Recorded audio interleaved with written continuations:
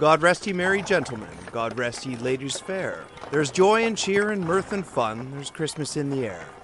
So haste ye, all ye merry boys, the Yule log to the firing. With zest and shout and gladsome noise, we'll sing to the heart's desiring. Merry Christmas! Merry Christmas! Welcome to our special Christmas episode. This year, we're going to chat about one of my favorite loves of life, food. I love food. Yeah, but are we going to love it after we've heard what the Tudors did with it? Possibly. Possibly. All right. But before we start, I want you to pause the podcast, go boil a little water, then put it in a mug with cinnamon, ginger, allspice, and nutmeg, and put it by where you will be sitting. Those are the scents of Tudor England. If you want to be true to a farmer or a merchant's wife, add a sprig of rosemary. For some reason, they liked rosemary and bay as well. They were a little cheaper, I think. Oh yeah, bay would be, you get massive trees of bay. Yes, I missed the fact when we moved, we lost our bay tree, and I haven't been able to find another one yet. Oh, we got a dinky little lollipop-shaped one. I don't normally go in for topiary, but it arrived lollipop-shaped, and I felt obliged to keep it that way. Oh, that's hilarious. Make yourself a hot chocolate, or if you are of legal age and a responsible adult, a hot toddy, or mulled wine or ale, if you want to stick to the Tudor theme. Right, great. I'm off then, thanks. Sit yourself down in your comfiest chair in front of a fireplace. If you don't have a fireplace, in Canada, you can turn on the TV to the fireplace channel and wait for the monkey glove. Really? Yes. Somebody puts a new log on it all the time. And it's usually just an old gentleman's hand with a flannel shirt, red and black or red and green flannel shirt. But every once in a while, they use a gorilla glove, like a costume glove to put on. So the kids sit there and wait for that gorilla glove. It's hilarious. Oh, I don't think we've got that. If you don't have it, YouTube does have a fireplace video that you can watch. But I don't know if they have a gorilla glove. Well, I haven't got the fire. I've got the fire lit downstairs, but I've got Hot water bottle. my hot water bottle. It's a bit nippy today. Yes, you can imagine snow. I'm in Canada, in BC, and we have snow. And I'm in Somerset in the UK, and we've got fog. Wrap yourself up in a blanket or a quilt, snuggle up with your animal, and imagine you are in Tudor England. The night is long, but you have your fire, family, friends, and good cheer around you. And if we're going to be honest, it'll be loud. People having a great time. We're going to think about all we eat as we chat about the food the Tudors would be preparing and eating. And I'm sorry, Lucy, but the Tudors did not go in for vegan food. No, I'm bracing myself here. Okay. No. Just imagine all the animals as sugar sculptures, because those would be on the table. Okay. They used to love taking sugar and making it look like things that it wasn't. Like marzipan as well. Yes. Made lots of marzipan sculptures. Yes. Often of one of the guests. Oh, really? Yeah. I found nativity scenes were made of marzipan right now. Yeah. And castles. Mm-hmm. They used to make castles and barns. But would you have eaten it afterward? I mean, surely you didn't eat the nativity scene, did you? The nativity scene would sit for the entirety of Christmas, so I'd imagine you wouldn't want to eat it. But the rest of the marzipan sculptures were eaten, and often gilded in gold. Let's set the scene. We have been experiencing Advent. These are the days leading up to and including the morning of Christmas Eve. And it was a time of fasting. It lasted 4 weeks. That meant no one was eating meat, eggs, or cheese, unless you were pregnant or ill. I think that's a really good idea, fasting before Christmas. I think so too. Yes. Every year. Oh, there's 5 pounds I didn't want. Yes. Advent was meant to be a time of penitence, thinking on your sins and asking God for forgiveness. The Catholic Church and other religions seem to think that being hungry helps you focus and become closer to God. I find it makes me focus on being hungry. Yeah, I wonder if God got a say in this, like, his plan. I don't know. Christmas Eve was the last day of fasting and could end after noon of Christmas. People had often begun preparations for Christmas, including the food that could be made ahead of time. So some foods you can make ahead of time. Can you imagine the torment of making this delicious food that you're not even allowed to taste to ensure it's going to taste okay? I wonder if cooks got a get out of jail free card because they needed to taste their food, but I don't think so. You must have to, just to make sure you haven't put salt instead of sugar or something. I mean, you must taste it a bit. You'd have to. Well, we know that they wouldn't have done the salt or sugar mix up because sugar was so expensive. It was locked away in a room. If you were a noble house, the lady of the house actually had the key. She had the only key. She would come down, measure it out, and give it to you because how expensive it was. Bit like the, it was called a tantalus in Victorian times. I don't know this. That was a special lock that went on the top of your bottles of alcohol. Really? And only the master of the house or possibly mistress would have the key. Oh, that's certainly the servants wouldn't have the key. And it was called a tantalus because you could see it, but you couldn't get at it. Where was I? Oh, I dislike it when I know something, but I can't remember where I got it from. That cooks often got paid an additional amount of beer because it was hot work. So they got their pay, their room and board, but they also got a certain amount of beer every month. Where did I learn that? It must have been absolutely roasting in those kitchens, wasn't it, with massive fires? Yes. I mean, in a big kitchen for a Yeah. palace or something. Yeah. For Tudors, they only had wood fireplaces to cook on. It's not like they had stoves or anything that were vented outside. Yeah. Back to Christmas food. We would start with plum porridge or plum pudding. It's called both. It's eaten across many class lines as an appetizer. It was thought to line the stomach to protect it from the rich dinner everyone would be eating. You line your stomach against dinner? I mean, you line your Yes. stomach against alcohol, but I didn't know you lined it against eating more. There are so many accounts of so many people getting sick the next day after a major feast. It could just be because the sheer amount of food that was eaten, or the spices that were used more liberally or for the first time each year than a stomach was used to. It could also have been the enormous amount of alcohol consumed. No, I'm sure it wasn't that. Plum porridge would help you, or so it was thought. But it's not what I would think of as porridge, and I have no idea how they thought these ingredients would be a protection against tummy troubles. It was a thick broth of mutton or beef. Most had mutton. It was boiled in a skin with plums or other fruit that was either on hand fresh or dried. Plenty of expensive spices, breadcrumbs to thicken the texture, and of course, a liberal amount of wine. Let's start off with the alcohol. Well, I can sort of see that as an after thing. You know, if you've been drinking a fair amount the night before, for some reason, Hair of the dog? you hanker. Well, I was thinking you hanker after a big fried breakfast, don't you? But this having that beforehand does seem to be a bit counterintuitive. Yes. But then, yeah, if you're going out, you know you're going to drink, you make sure you eat something, don't you? But you don't generally fill it with wine. No. I can't imagine alcohol settling an unhappy tummy. I don't get it. No.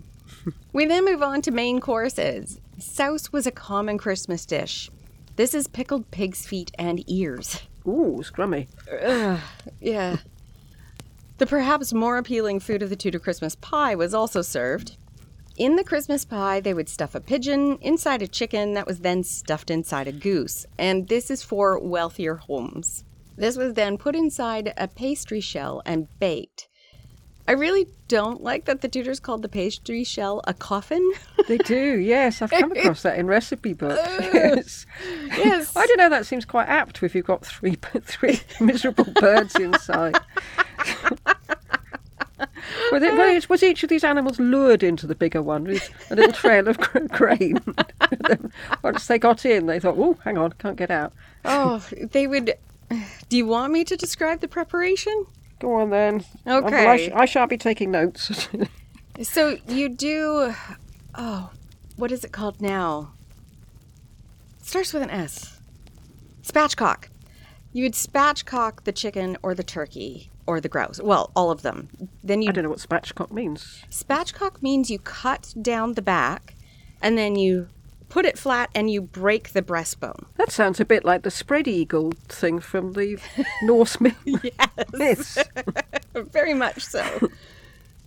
Once you've broken the breastbone, you then flip it over so you're now looking at the bones, and that way you can debone the inside of the chicken. You leave the drumsticks and the wings there. But all of the inside, ribs, breastbone, all of that comes out. And then you put the chicken that has also been done inside the goose. Or sorry, you put the pigeon inside the chicken and then the chicken inside the goose. And then you sew it back up because now it has no bones. This just sounds so macabre. Hey, they still make this in Canada. It's called a turducken. Oh, God. You'll sometimes get a turkey that has been stuffed with a duck that's been stuffed with a chicken. Yeah. I spent most of the entire evening wondering if I was going to get food poisoning. Because how do you make sure it's fully cooked without overcooking stuff? It was tasty. I did enjoy it, but I was a little concerned. To top it off, this Christmas pie was then in a noble house or a person's house that was allowed to hunt. It would be surrounded by other game birds. So you'd find pigeons and quail and pheasant all around this Christmas pie that had been roasted. Quite bird heavy then, isn't it, this meal? This particular, well, see, we're saying meal, but all of the things I'm about to explain were served at the same time. Because you were serving a lot of people and you were expected to serve more than they could eat. So you'd then have alms for the poor. This was one of the few times in the year where people who were ill or beggars would show up and actually get food that they'd never eaten the rest of the year. Because you were expected to not eat everything. That was gluttony. Right. So you were practicing both charity and ensuring you were not gluttonous during Christmas. We've gotten away from the gluttonous, and most people now want to take a food coma afterwards. A little bit of a nap. But yes, you would see several of these dishes. Even farmers would have multiple dishes of food at this time. Most farmers would be given some food from their lord, but we will discuss that a little bit later. We now move on to brawn. Brawn was popular at all levels of society, which was quite surprising to me. I assumed that brawn was for the poorer classes. Brawn is... This is a pork dish. meat that's made into a sort of stock. Oh, right. Yes. Farmers and villagers would eat the cheapest cut of the head of a pig. And now, if you've seen brawn, it's been boiled, the meat has come off the skull, and then it's put into, like you said, this jelly kind of thing. That's not exactly what they would have had in the Tudor period. It would have been the actual head of the pig, skin on, everything. As you see in every film, Tudor film, isn't it? You always see the head Yes. of the pig on the table. Yes. And we will explain why that is. The merchant class would be able to afford more expensive cuts, and the nobility and royalty would actually have wild boar instead of pork, as they usually hunted and the lower classes were not allowed to hunt boar. Boar in the Tudor time was starting to become scarce, so it became the reserve of nobility only. I've looked at several recipes from the time, and there is a huge range of methods and flavor profiles for brawn and wild boar.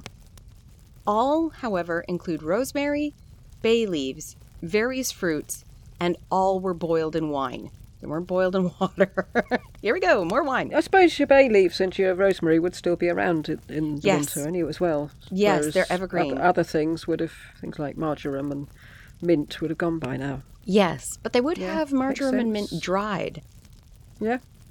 I think this is another one of those, since rosemary and bay leaves were come in as Christmas decorations, they might have assumed, or it had that association with Christmas, so you start using it. A lot of the food contained alcohol. We will not get away from alcohol for Christmas. That's all right. Yeah.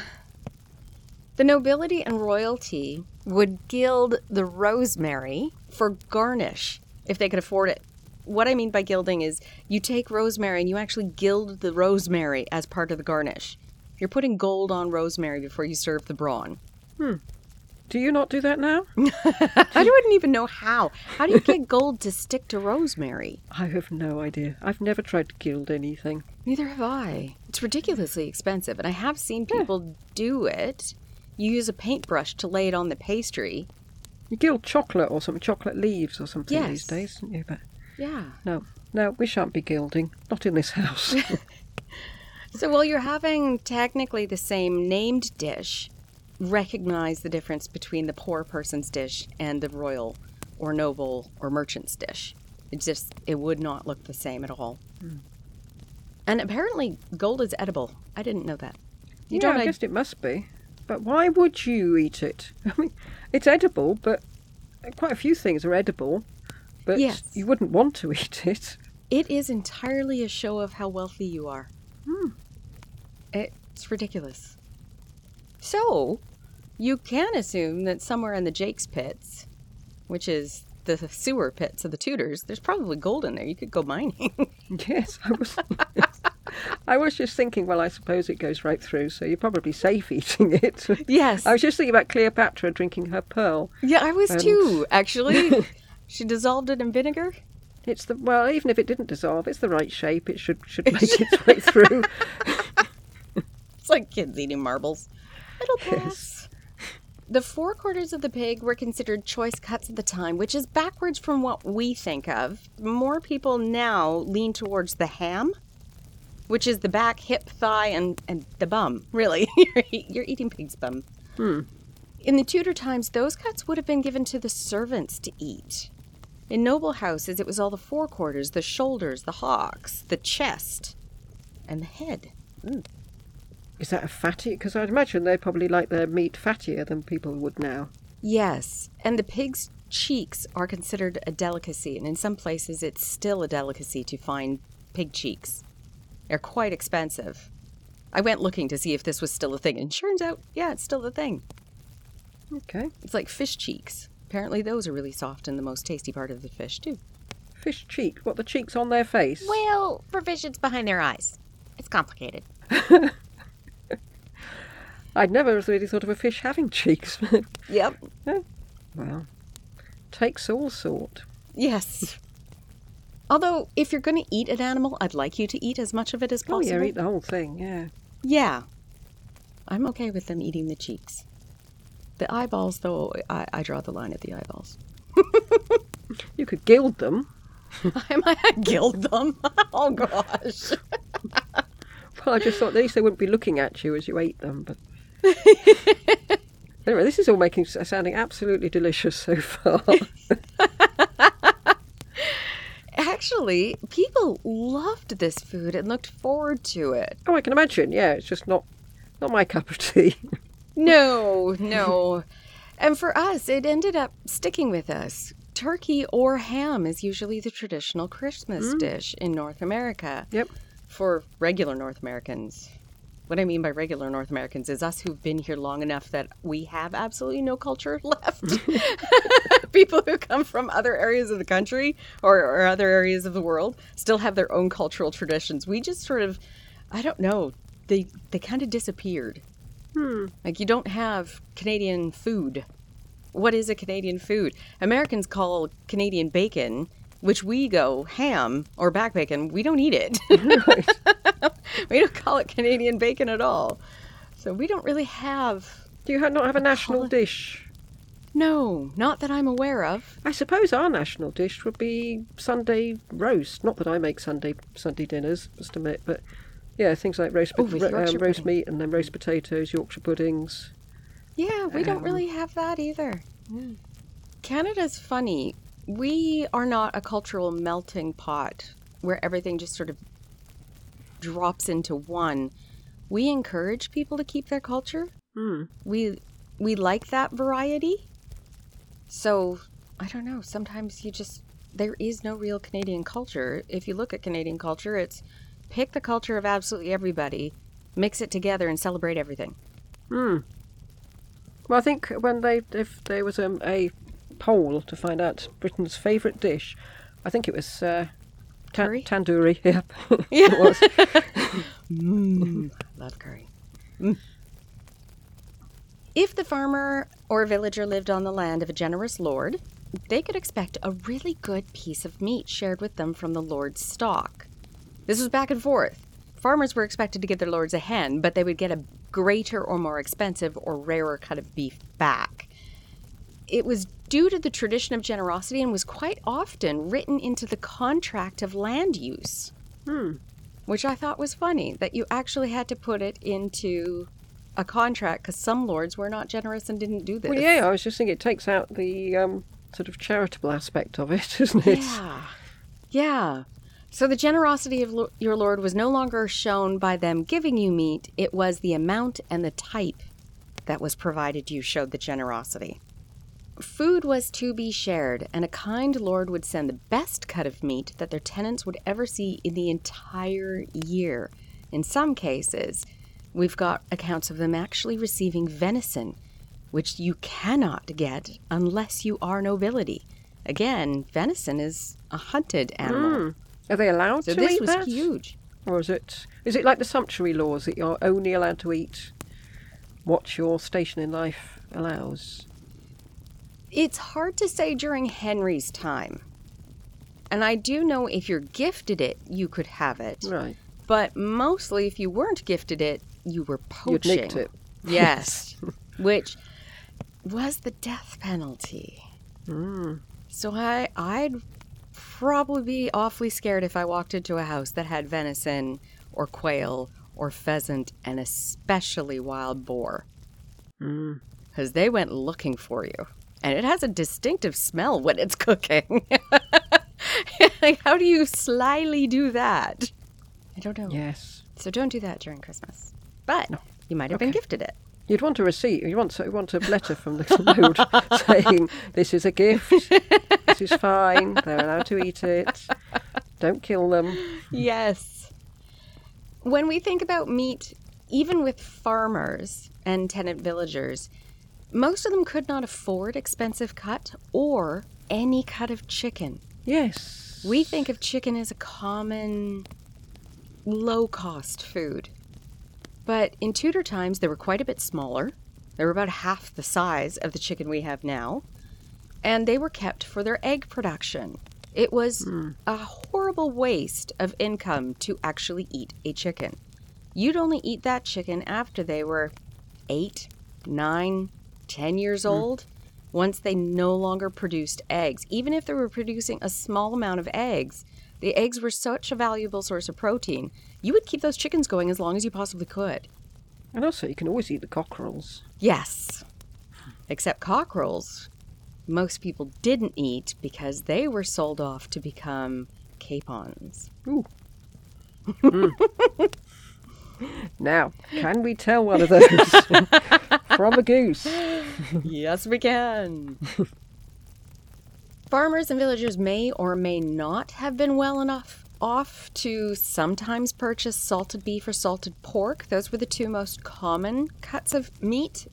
Beef was more expensive, obviously, but we would be talking about cuts that most people wouldn't take now, which is like the shin or the tail.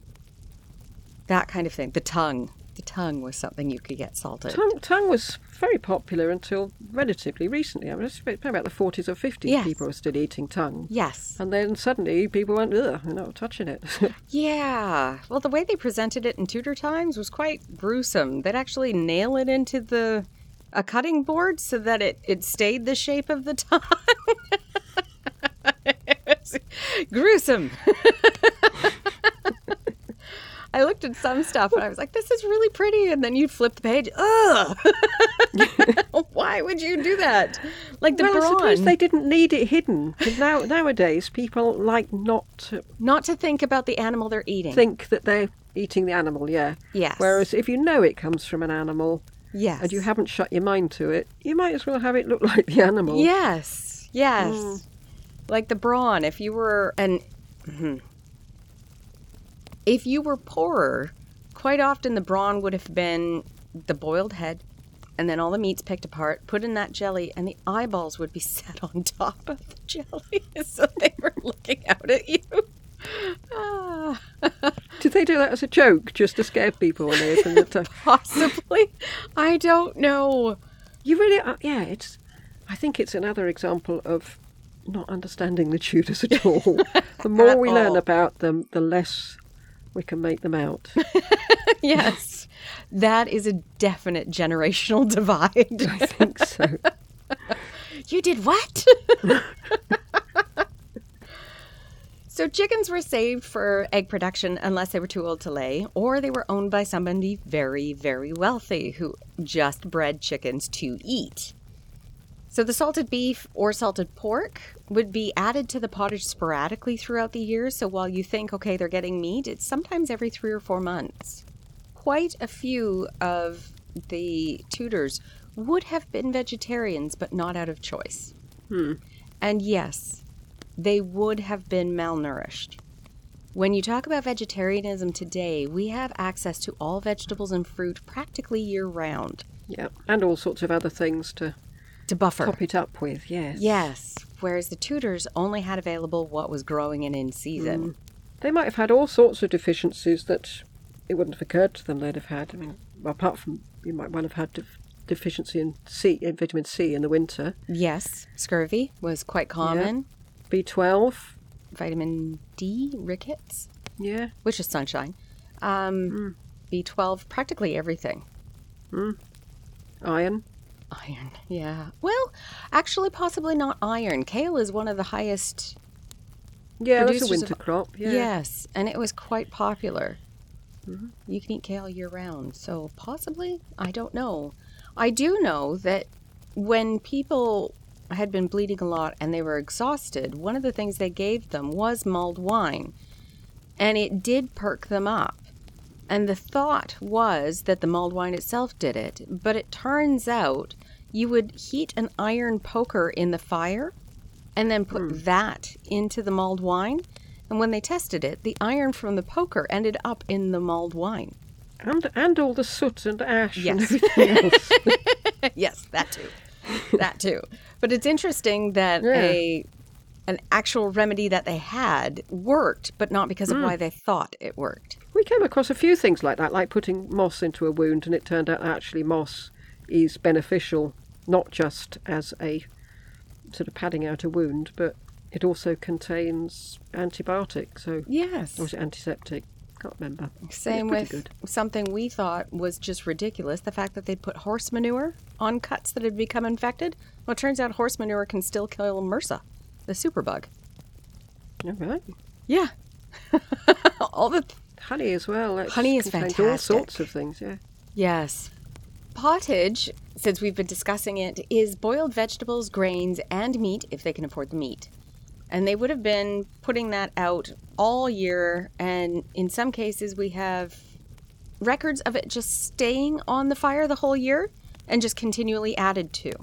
I went to a pub that had 20-year-old soup, and they'd done that. Yes. I mean, they were obviously risking botulism and all sorts of things, but if they keep it going... Apparently, if you keep it at a particular temperature, it doesn't have the chance to grow that.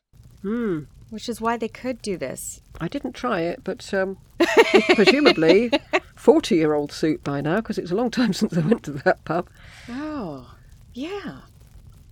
Somewhere in Norfolk, I seem to remember. Pork would have been more readily available than any other types of meat. That's because they can eat scraps. So farmers would raise pork not only to sell, but also to help compost human waste. So a lot of privies were built right beside the pig pens, or they'd even be joined up. So there was a thought that pig waste helped human waste compost faster. Oh, right, they weren't expecting the pig to eat... No. Oh, right. Good, No, good, they good, would good. eat kitchen scraps. Like, you know how we cut the ends off of romaine lettuce and we throw that away? Well, that would just go out to the pigs and the chickens. So they were a bit more economical to keep. Yes, it's amazing. Yeah, we've had chickens for years and years, and now we haven't got any. And you have to keep finding food and thinking, oh, well, what do I do with this Yes. now? I can't compost it because it will attract rats. So Right. Yeah. Right. So yeah, I'm suddenly having to put out food recycling. It just seems shocking. Yes. I'd bag it up for someone else's chickens, maybe. That would be a sensible thing. Yes.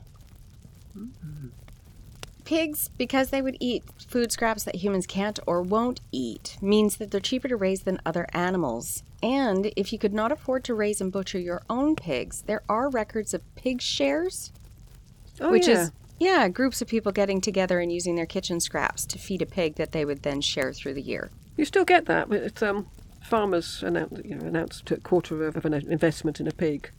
Okay.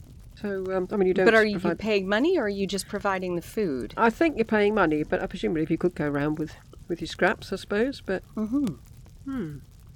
These pig shares made it much easier for people to have access to an animal. And pigs don't take up as much room as a cow. No. No. And also, they churn up the ground quite nicely, so you can move them about, and then you can plant all your vegetables after on that land. And they grow like crazy. There are many accounts of lords providing whole goose or beef roasts to their farmers and villagers, their tenants. So villagers are separate. There are two types of villagers. There are freeholders, which own their property, but the majority of them are actually renting from a lord. So the ones who are renting from a lord had a chance of getting something for Christmas from that lord. And again, we do find contracts where it is included, which is interesting. So the lord couldn't be trusted. Yes, possibly. I'm not sure if it's the lord couldn't be trusted. The more I dive into the court rolls, and by court rolls this time I mean litigation, the Tudors were incredibly litigious. They sued at the drop of a hat. But then again, most of them wouldn't have been able to write things down, so it was done on word of mouth. Yes, it was. So you had witnesses that needed to come in and testify. And to be bribed. Yes. But I just found it so interesting, the kinds of things that you can see them suing over. Like, so-and-so called me this, and it damaged my reputation, and damaged it so badly I can no longer perform certain functions. Like, people won't purchase from me. So I've lost my livelihood. It is insane how often they were in court. So I would imagine all these contracts were sort of like, this is to keep us out of court. Yes. It's really surprising, which made me... I remember thinking at the time when we talked about the inns and how many lawyers there actually were at those inns of law. And after going through... After going through all of these, no wonder each family would send one younger son off to learn the law. You'd need somebody all the time. In some very rare cases, we have accounts of portions of wild boar being given to villagers and tenants and farmers. That one was incredibly rare. Not only because the fact that wild boar could only be hunted and therefore was considered a gift of the nobility, but because the hunting of them was also incredibly dangerous. They hunted them with spears. Yeah, you do hear quite a lot of accidents, don't you? Yes. And people being speared. Yes. Or shot with an arrow when the other person has missed the boar. Hunting is not a safe sport. No. Was it William Rufus? Yes, he was shot with an arrow. Much earlier, yeah. But there are plenty of accounts of hunting accidents, especially with getting wild boar. Wild boar could kill you. You would be gored and ripped apart. So getting any sort of wild boar would be huge if your landlord gave that to you. I would imagine you'd have to do something spectacular for your lord to be giving you a portion of wild boar. Regardless of what your lord provided, it would be a welcome and exciting change to your diet. I can only imagine how much people would be looking forward to the meals. It might be something you haven't had. I think we've lost that now. Yes. Because there's nothing you can have at Christmas that you can't have at any other time.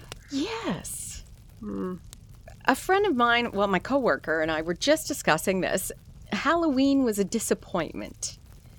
Not because there wasn't a lot of candy, but because her kids don't have the same craze about Halloween as we did as kids. We didn't have candy in the house.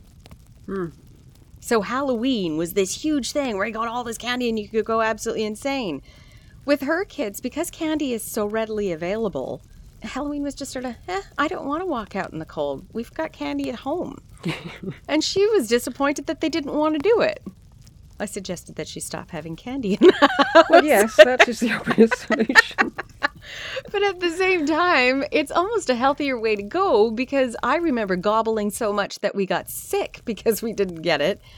And it's I don't really remember that hard. from Halloween because we didn't do. We used to have. We didn't have trick or treat. Yes. My mum and dad used to have Halloween parties, but that's because my dad made horror films, so it was sort of part of his makeup, I think. Really, Totally makes sense.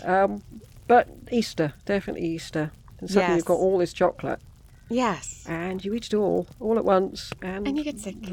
projectile vomiting for the rest of the day. Yeah, happy Easter. Happy Christmas. I'm pretty sure this happened yes. during Christmas from all this food that's now available. Yeah. It's the same as now. You sort of, anything that you really don't get very often, you tend to gobble it and eat twice as much as you should because you know you're not going to get it the next year. So it's almost healthier to have it year round, because then you might actually Yes. eat only what you should. But people still go berserk just before Christmas, don't they? Making sure they've got everything in the house that they could possibly need. Yes. I wonder what that's And going to be so- like this year with the shortages of food still. Because now we're finally able to entertain again. But we haven't made up the food shortages. Or we can't afford to buy it. Yes. Oh, gosh. Yes. Yes. That generosity made me wonder. We know that Margaret Beaufort was an incredibly generous lady to her tenants. And I'm wondering how much wine she gave them at Christmas. Very little, I should think. She drank it all. Mince pies. This is going to sound awkward for people because it's still in the section of savory dishes and main dishes. Well, they did use mincemeat, was mincemeat, wasn't it? Before? Yes, But exactly. with lots of fruit and spices. Well, I made the first batch of mince pies yesterday. They were all right. I was fine with mince pies. The first ones and the last ones are the worst. Really? I don't make many pies, so I Okay. got to relearn how to make pies. So I'm just getting the hang of it, and then towards the end of December, I'm beginning to lose interest. So Right. there's a sort of peak in the middle where I make really nice mince pies. But no, yesterday's were a bit chewy. Oh, I don't mind chewing. These pies were, of course, like today, a big part of Christmas feasts, but they were very different. And they were a big part both as a tradition, because they'd been eaten for so long, but also as a religious observance, which I had no idea existed. The traditional 13 ingredients in mince pies represented all 12 of the disciples plus Jesus. I didn't know there were meant to be 13.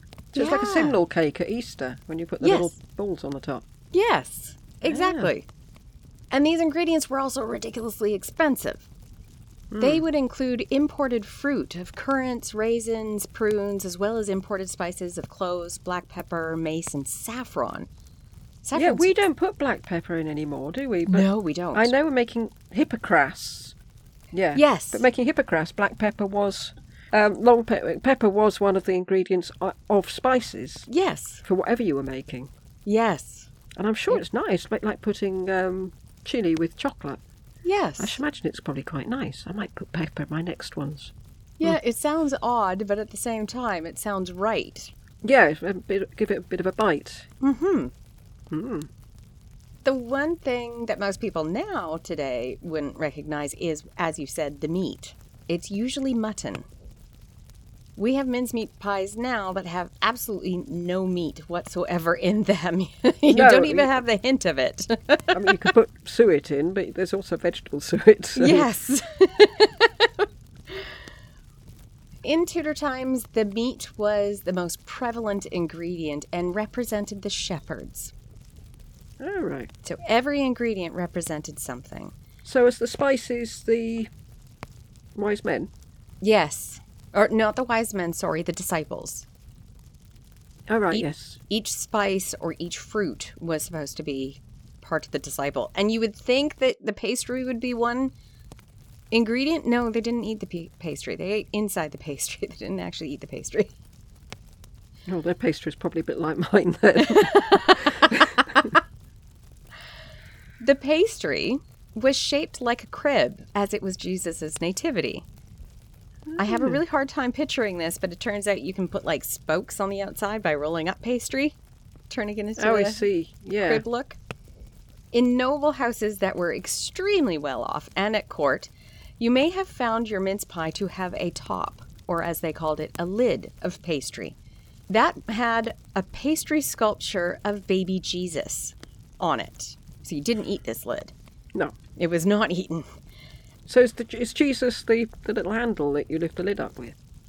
No, I'm going to explain, I'm going to tell you about something. Lucy Worsley does the 12 Days of Tudor Christmas, and they show how they lift the pie off, the pie crust. And the reason they don't lift it by a handle is because it gets reused.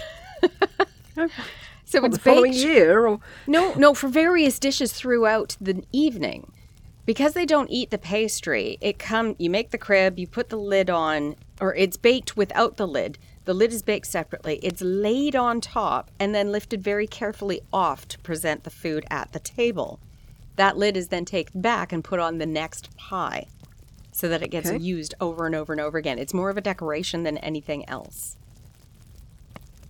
We don't know if this particular top would have been reused with the crib of baby Jesus, but I can imagine since it took so long to make, probably. Yeah. And at court, you can almost guarantee that top was gilded entirely with gold leaf. They must have got sick of the sight of gold and jewels and things, wasn't they? They must have taken it for granted? Yes, they're all meant to be precious things, but they're not if you see them all the time. All the time. And at the same time, you wouldn't, because everything that you could gild with gold increased the light in the room. Yeah. So that's one of the reasons why you'd see a lot of silver and gold plate. Because it's to help brighten up the room. Reflection. Yes. For mince pies specifically, the gilding was supposed to represent one of the gifts of the Magi to Jesus. Gold, frankincense, and myrrh. We also need to picture these pies as humongous.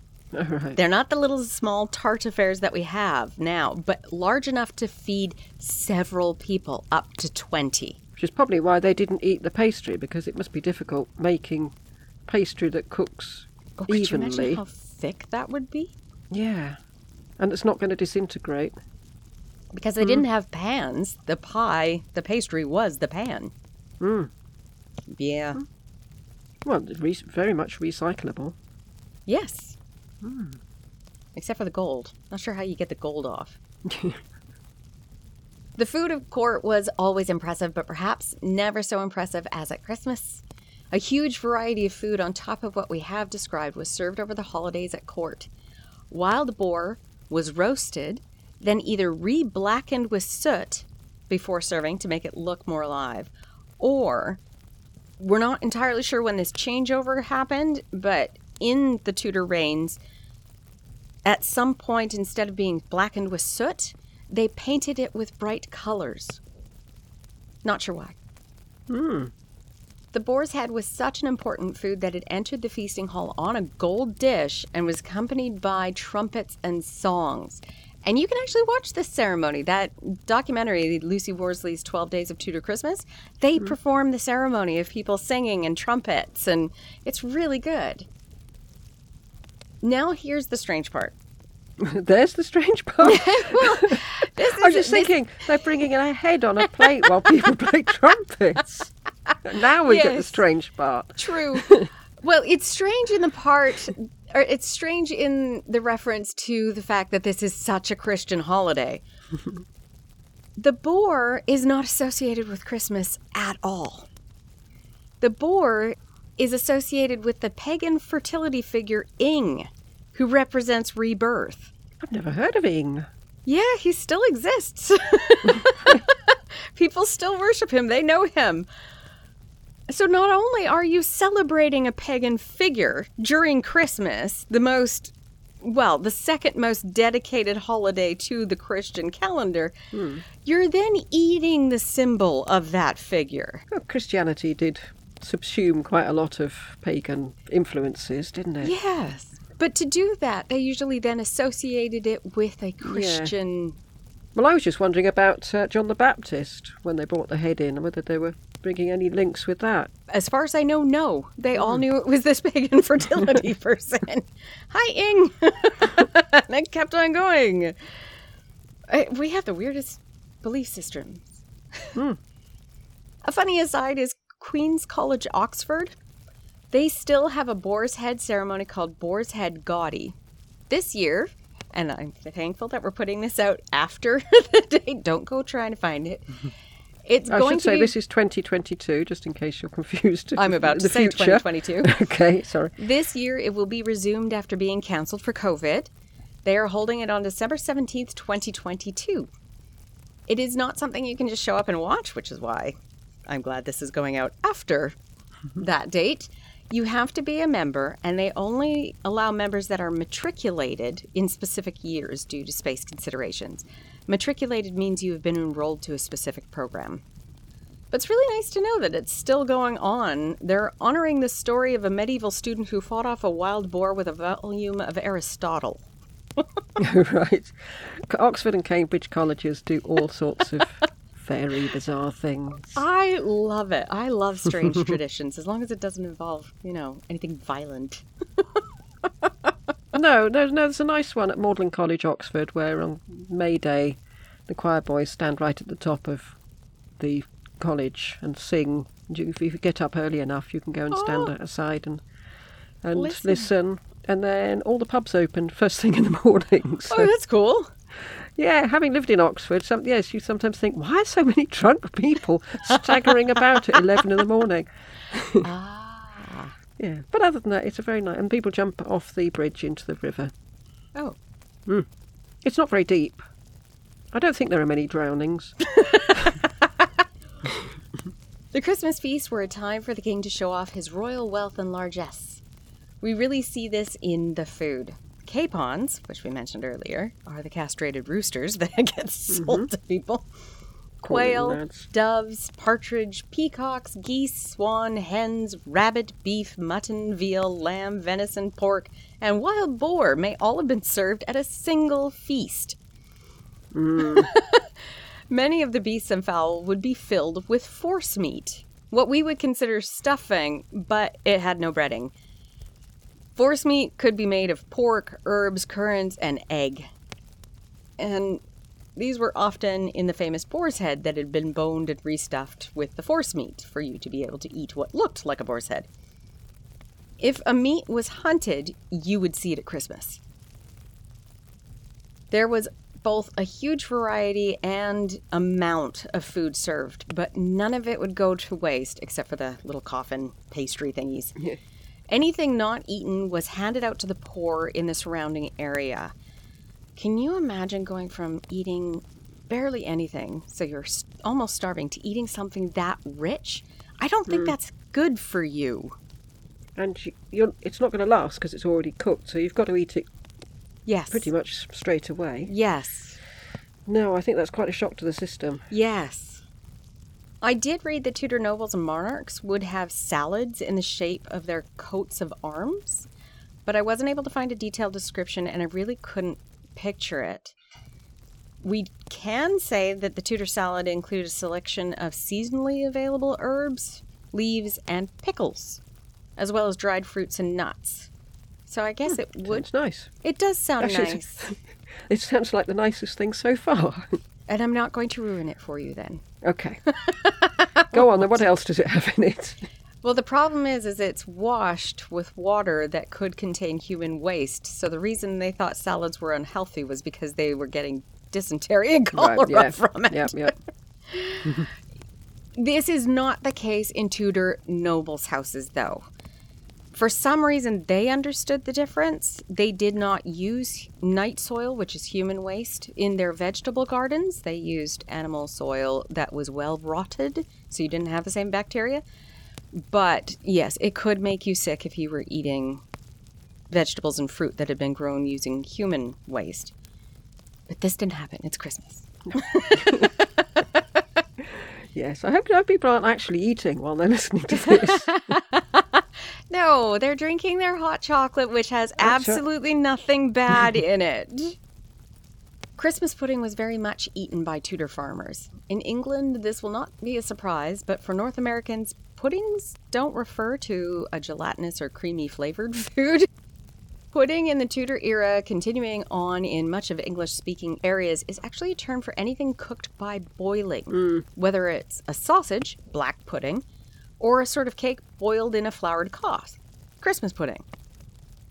The Christmas I pudding... don't think many people make their Christmas pudding in a little bag anymore. No, but you still have sausage. Black pudding. Yeah. Yeah. The Christmas pudding would have been shaped like a ball or a sausage, depending on the length and width of the cloth used. You can't imagine them all looking exactly the same because you were restricted by the type of cloth or the shape of the cloth. Do you have Christmas pudding in Canada? No, for us it's very similar to what we have as fruitcake. I'm not a fan of fruitcake. Lots of people buy fruitcake just so it can sit out. Nobody actually. Yes. People eat it, but it's got these weird, I don't know, hard bits of fake fruit in it. It's like maraschino cherries. You know how they take the cherry, they bleach it, then they re-dye it, and then they bury it in sugar for a while so it's not a cherry anymore?